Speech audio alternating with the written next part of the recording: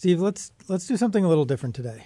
I think we should each pick a number, and let's have our guests join in too. Sounds good. Sam, do you have a number ready? I do. Okay, so on three. 1, 2, 3. 2%. Okay, so seriously, we all picked the same number? And it kind of sounds like we planned this. Well, my 2% is different than your 2%. Okay, what about yours, Steve? Well, obviously, it's different. So this is turning into a bad comedy routine. So let's just cue the music and get into why we each picked 2% and what it means for the housing market.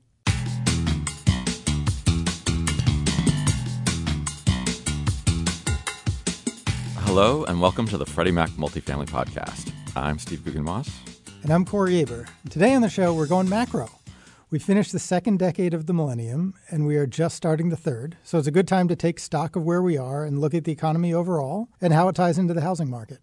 And to do that, we're joined today by our colleague, Sam Khater, chief economist here at Freddie Mac. So Sam, thanks so much for joining us today. Thanks for having me. All right, so lots to cover today, but I think we have an unresolved question from the intro. We all picked 2% as our number, but we all claim to have a different 2%. So before I reveal my 2%, Sam and Steve, what were yours?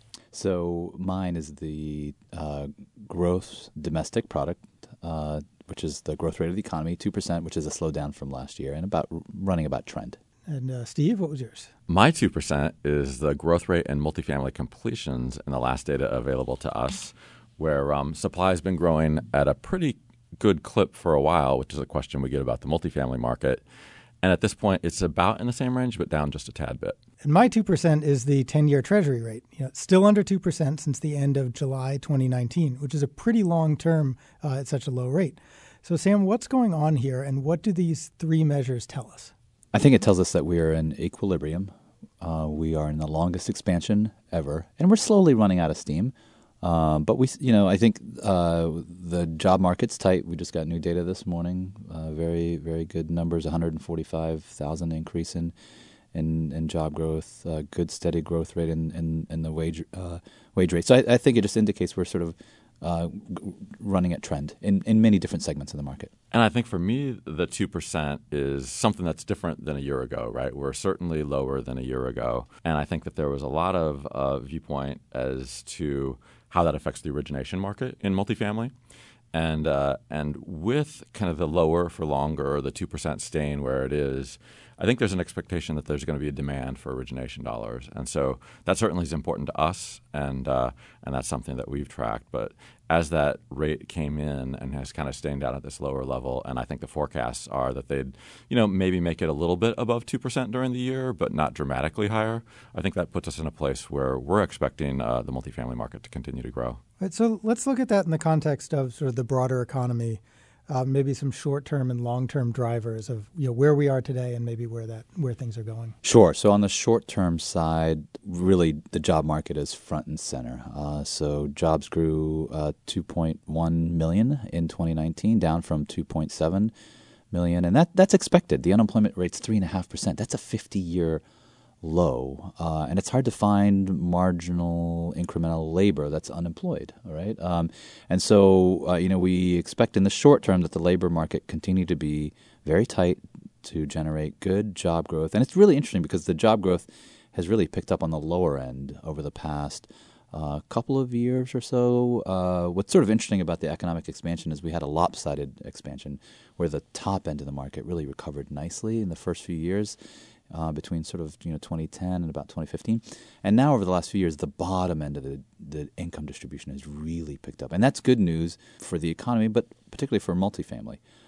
So the economy is sort of in this good, steady growth rate, equilibrium, longest expansion ever. That's good news for single family, good news for multifamily. What's particularly interesting is what's happening on the demographic side, which is the longer-term driver of the economy and the housing market. Birth rates are at 30-year lows. Population growth rate is the lowest in 100 years. And there are a couple of main reasons for that. First, immigration has dropped, and it's dropped quite a bit. But also second is the birth rate, and that's been declining for an extended period of time.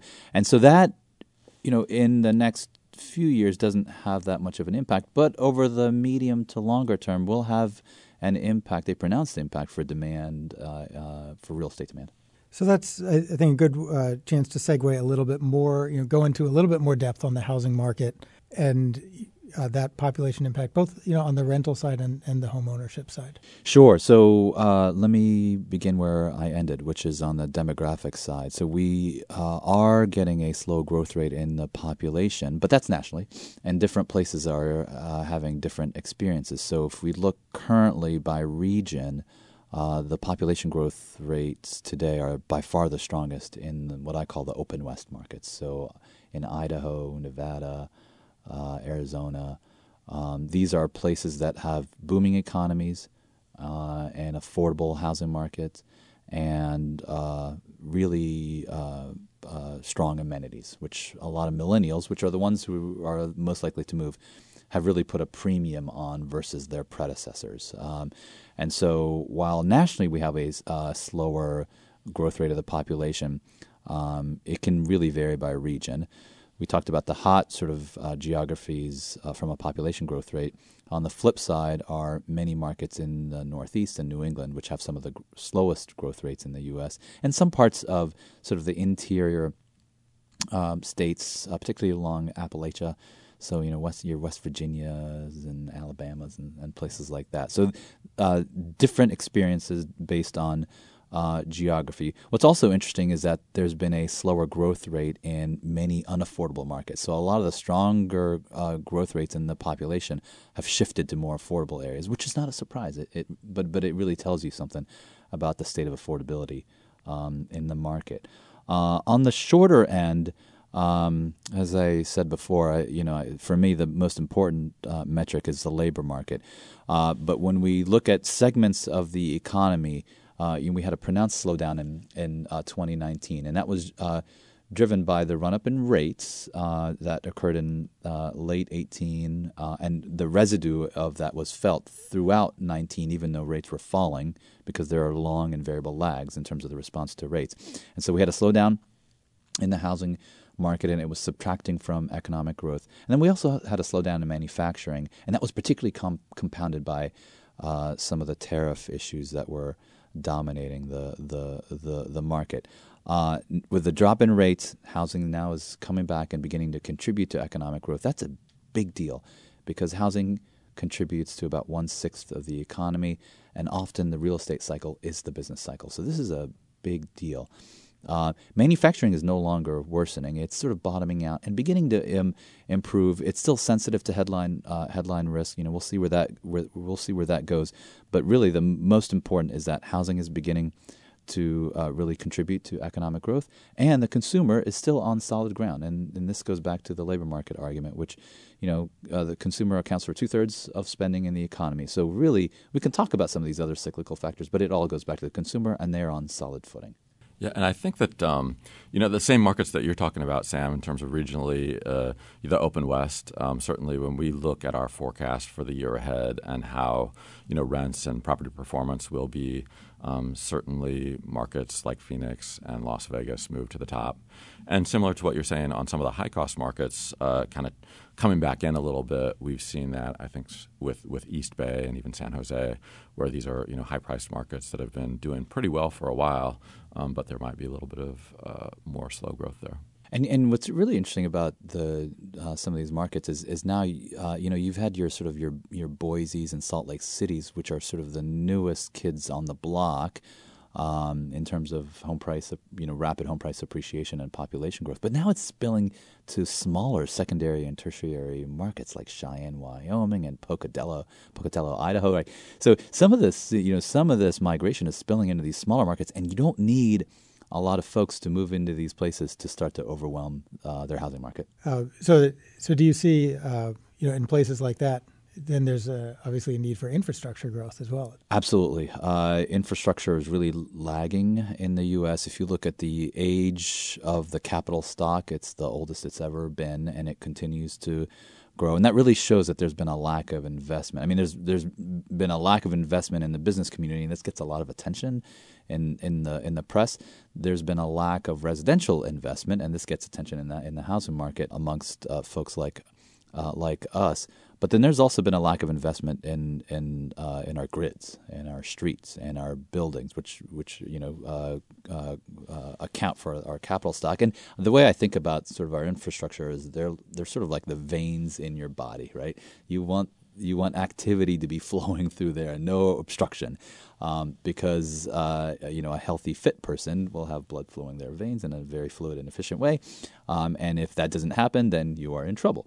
And this is what we're sort of seeing in our economy, is that our infrastructure cannot keep up with the growth rate of our population, even though it's growing slowly, which really is telling. And I think that's what's driving some of this migration away from some of the coasts into some of these other markets. So there's one point that you made earlier about housing being about 1/6 of the economy.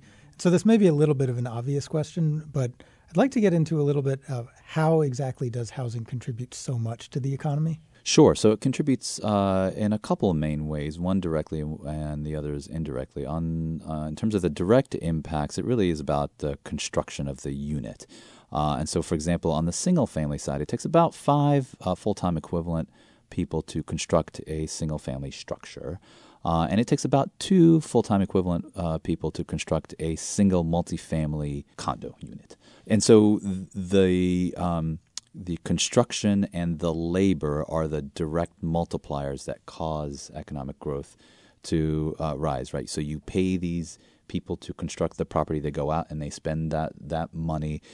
When you build these units, people will move into them, and then they'll have to purchase things to furnish their units. And so you have these multipliers that sort of flow out directly from the construction of the units. And then there are some indirect multipliers as well. So, for example, there are people there are realtors that work in these communities, folks who work in the leasing community or leasing office. If anyone moves from a home, they're most likely to improve the home before they put it on the market, and so that will include some incremental spending. And so that's how it sort of all adds up. And then there's sort of the multipliers that flow out of that are counted back by economists as sort of the impact. And there's times where typically residential housing is contributing to growth in the economy at a greater pace, and times where it's less. And so lately, has it been along with expectations or a little different? Yeah. So in 2019, it subtracted from growth. Usually it's adding 20 to 30 basis points of growth per year, and in a 2% world, that's small. And also keep in mind that that's from a annual year perspective. When economic growth is accelerating or decelerating, it's usually due or often due to housing helping it go up and down. So in the movements, it can actually contribute quite a bit more than the 1/6. The 1/6 was sort of more of a static a metric. So it can really have a strong influence. So in 2019, it generally subtracted from growth, but in the last quarter, sort of quarter and a half, the last 4 or 5 months, it really began to contribute to economic growth, and it will continue to in 2020. And I think a part of that might be the lower rates and a little bit more activity in the single-family market now. Is that accurate? Absolutely. I mean, we're seeing new home sales are up 30% year over year, and that has a huge impact on construction. Right? We had a little bit of excess supply in the new home market in 2019, which is why you had the sort of the pullback on the construction. But is now the recovery is back in full swing, and we expect it to continue to recover the rest of this year.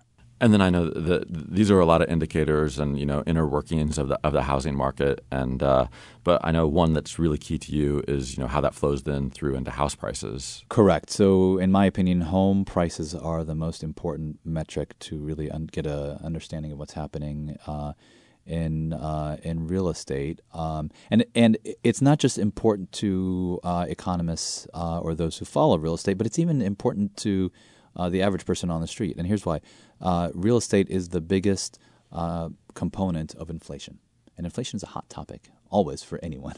And so the change in home prices accounts for about a third of the inflation that goes up or down each year. And so real estate prices also really impact the average person, whether they know it or not. And so that's why it's an important metric. But to bring it back to closer to housing. It's really the single indicator that can capture the state of the market from a supply and demand perspective. It's also really a really nice indicator of the local economy because there's a strong correlation between changes in home prices and improvements in the economy. So, from my analytical perspective, at a local level, it's the best real-time indicator of what's happening in that local economy. In terms of where we expect home prices to go over the next year, we expect home prices to rise about 3% this year and then slowly decelerate after that. When we look at the supply of homes, where there's really a crunch, and that's what's driving the run-up in prices. A couple of months ago, the level of existing home sales inventory, unsold inventory, hit the lowest level in 4 decades, which is stunning to think about, even lower than where it was in sort of the mid-2000s or when home price growth was faster than where it is today. So I expect that we will continue to get upward pressure on home prices, not just because of the demand side, but really the supply, because that's what's driving the market today. The chronic lack of supply is really driving up prices and driving up rents pretty much everywhere, with the exception of some of the really struggling economic areas in the country, such as parts of the Midwest, parts of the Appalachia, parts of New England. So you mentioned earlier, so I'm hearing like two things that seem to compete a little bit, but I'm guessing they don't in reality, which you said there was a little bit of a slowdown in new supply coming into the market last year because of worry that maybe there was too much, yet there's a severe long-run shortage of supply. So what's going on there? Yeah, so let me parse that. So the run-up in the inventory last year was really due on the new construction side and really on the high-end side, where there's been plenty of supply. I mean, and this is sort of related to the lopsided nature of the recovery. We had a really lopsided recovery in the economy, and so the more well-off really were doing well. They were buying houses, and the builders caught up to that demand by 15 or 16, and then they began to sort of overbuild a little bit into 17 and 18, and then you get the run-up in rates, and then you get this whipsaw effect, which is why you saw some of the really sort of outsized response in some of the less affordable markets on the coast where this incremental new construction is. Stepping back from that segment, if we look at inventory as a whole, new construction market, and the existing home market, which really is the dominant segment of the market. The new construction, new home sales are about 10% of overall existing home sales. And when we look at that combined universe, the inventory is quite low, and and it's low in most parts of the country. And here's what I mean by low: in some of these West Coast markets like Seattle or San Francisco, the month supply of homes is under 2 months.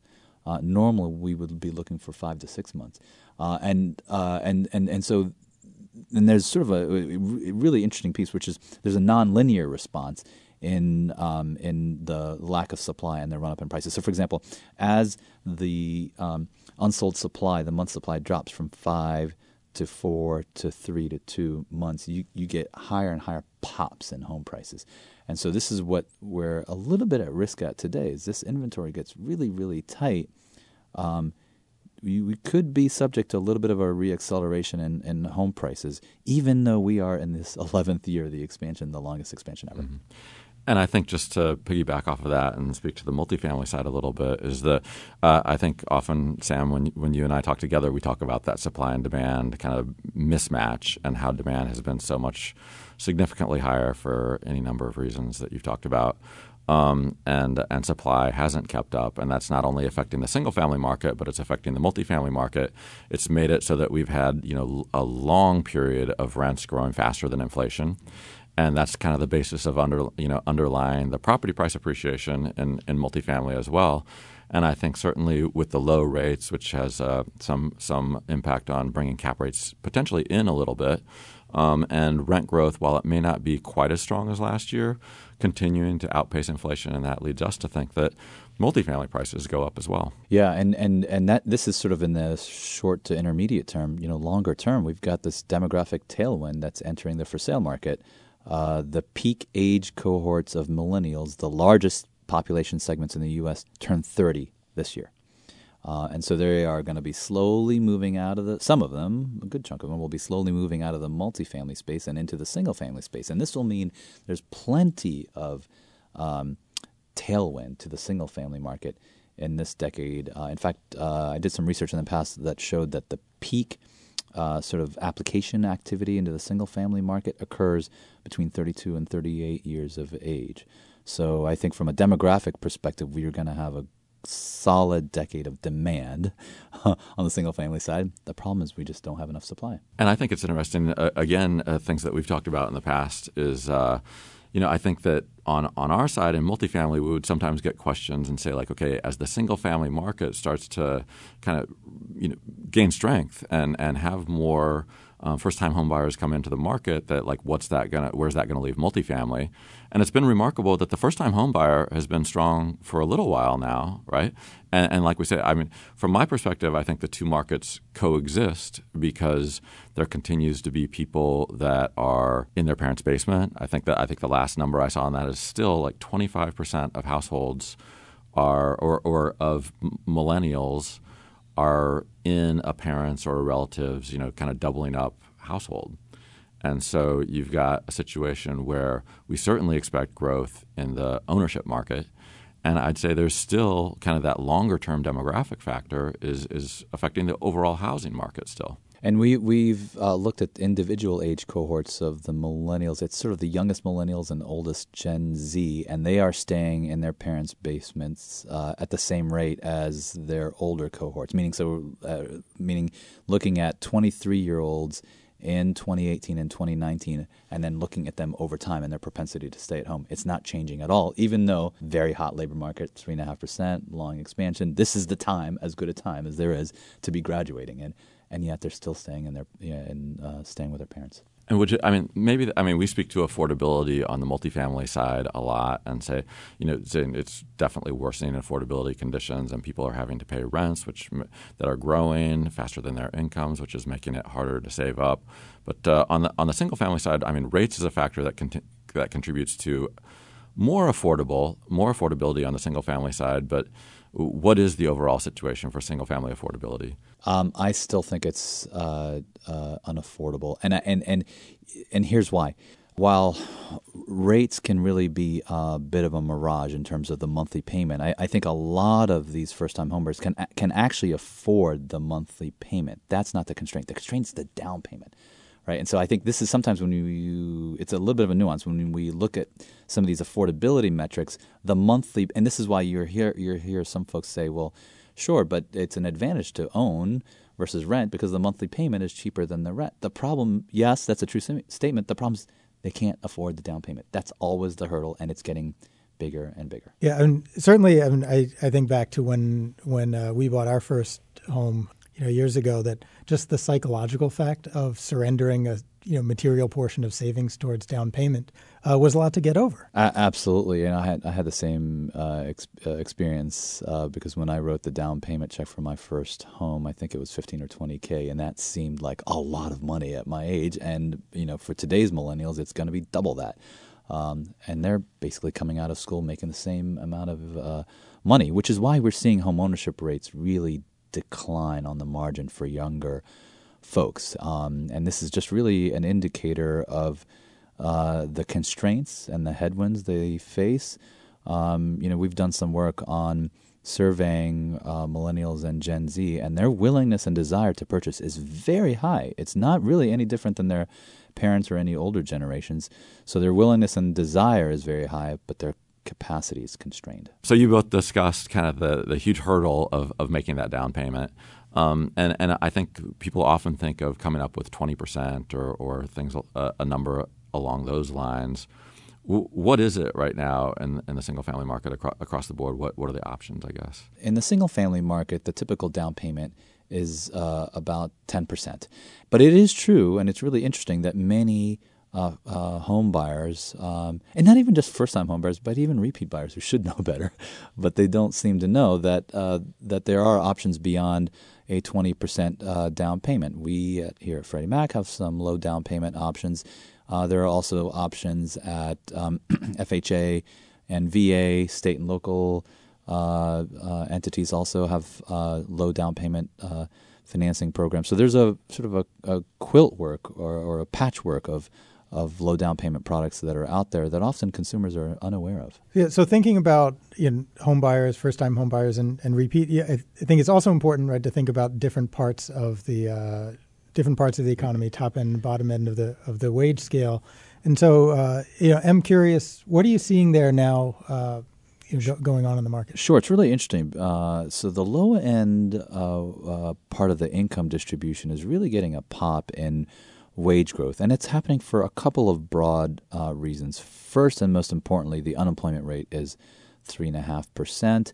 And what's really interesting is it's really declined the most for those with the least amount of education and the least amount of skills. And they tend to be on the lower income part of the distribution. And so naturally, as the unemployment rate drops, employers have to bid up wages to find incremental labor. But moreover, over the past few years, there's been really a strong drive at the state and local effort to increase minimum wages, and that's had an impact on low-end wage growth. So the combination of the two, though primarily it's due to the drop in the unemployment rate, has really led to this curious phenomenon where now you have low-end wage growth that's outpacing the top end of the market. And I think this is one of the main reasons why the economy is continuing to sort of hum along, because there are many people who were not able to get on the economic expansion train of last decade.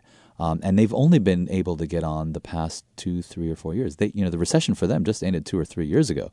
And so, and their propensity to consume out of that income, incrementally rising income, is very high. So whatever dollar's coming in, they're spending it back out. And I think that's one of the reasons why I'm still optimistic that economic growth will continue to grow in this decade. And I don't believe in there's this sort of fallacy, do economic expansions die of old age? I don't think so. In the past, it's been due to either policy mistakes, vulnerabilities, or exogenous shocks. And the risks of all three, we can go through them real quick. The risk of a policy mistake is quite low. Monetary policy is at a good sort of neutral level. The Federal Reserve has clearly communicated that they are going to lay off this year unless something drastic happens. In terms of vulnerabilities, stock prices and home prices are elevated, but not at super rich levels. There are some segments of the consumer debt market that are a little bit worrisome, but again, nothing out of the ordinary. And then the last is exogenous shocks, wars, pandemics, things like that. They're, by their nature, unpredictable. But on net, I'm optimistic about this coming decade, primarily because the bottom half of the income distribution is now really beginning to participate. Right, and I agree that when we think about the next decade, I think looking back to the previous decade is informative because of how in the housing market, just what a crazy situation it's been in terms of at the beginning of the decade, the homeownership rate was still continuing to come in, which has affected the rental market so much, right? And I think that's led to this long period of rent growth. Which, like you say, as lower income households, start to get more income, then we're really hopeful that turns into a situation where they're forming households and they continue to kind of benefit from that. And I think the other thing that we'll just have to watch about those households and the certainly the rental market in the decade ahead is the affordability situation that's been affected by that switch over to rentership and the long period of rent growth. And like you looked at the upper end and the lower end of the income distribution or house prices, and certainly in rents, when we say the average has been growing a little bit faster than inflation, at the low end it's been growing faster than that, right? That's been the segment that's also very squeezed on supply and a lot more households down there. So we're hopeful that those households gain income, but I think that the decade ahead there will be a lot to be determined about how do you get housing that's going to be affordable to these households. Absolutely. On the single family end, you have the same exact trend, which is low-end price growth has outpaced the upper end by 2 to 3 percentage points. So, for example, anytime we talk about home prices nationally increasing 3%, what that today means is that the low end of the price distribution is accelerating at 5 to 6%, and the upper end is more like 1 to 2%. And so so there are some distributional aspects that I think are really bear watching, and a lot of that is due to the lack of supply, because it tends to be on the not just the it used to be sort of the lower part of the price distribution or middle. Now I think it's creeping into the upper middle part of the price and income distribution because of the chronic shortages gotten so large. All right, so we do have two heads of research here at Freddie Mac. So want to just think a little bit about in the next decade, what are some research ideas that maybe warrant a little bit more attention or some new attention? So I still think, even though affordability has been well researched, I still think research into the obstacles and constraints into home ownership are really important. I think we really need to better understand as a society why the price of new homes are going up. And I think it's a big, really important picture.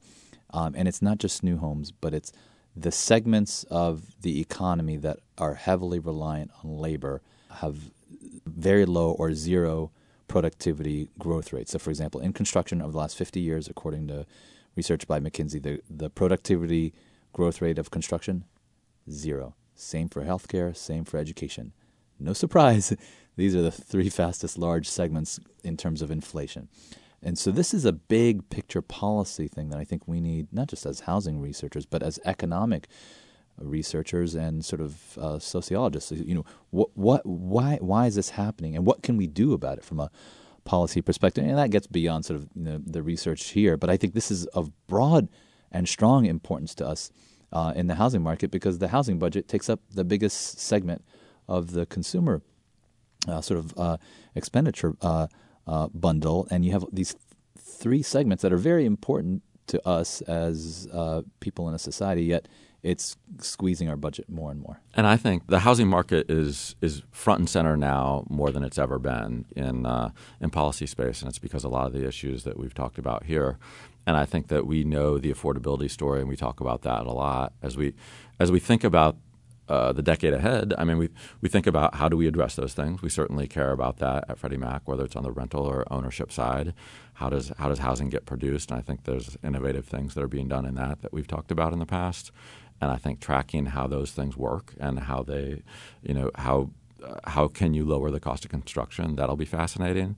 I think that the demographic shifts that we'll see over the next decade, right, with the baby boomers aging, and we talk about, like, are the homes will they move out of their homes, right?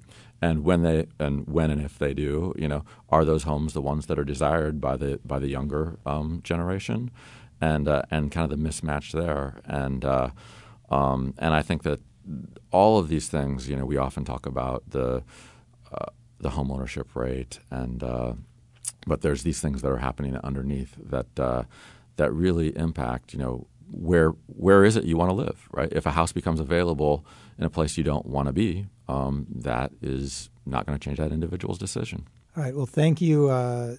Thank you so much, Sam, for being on the podcast today. Great discussion, and certainly want to have you back at some point. Thanks, Corey. Thanks, Steve. Thank you.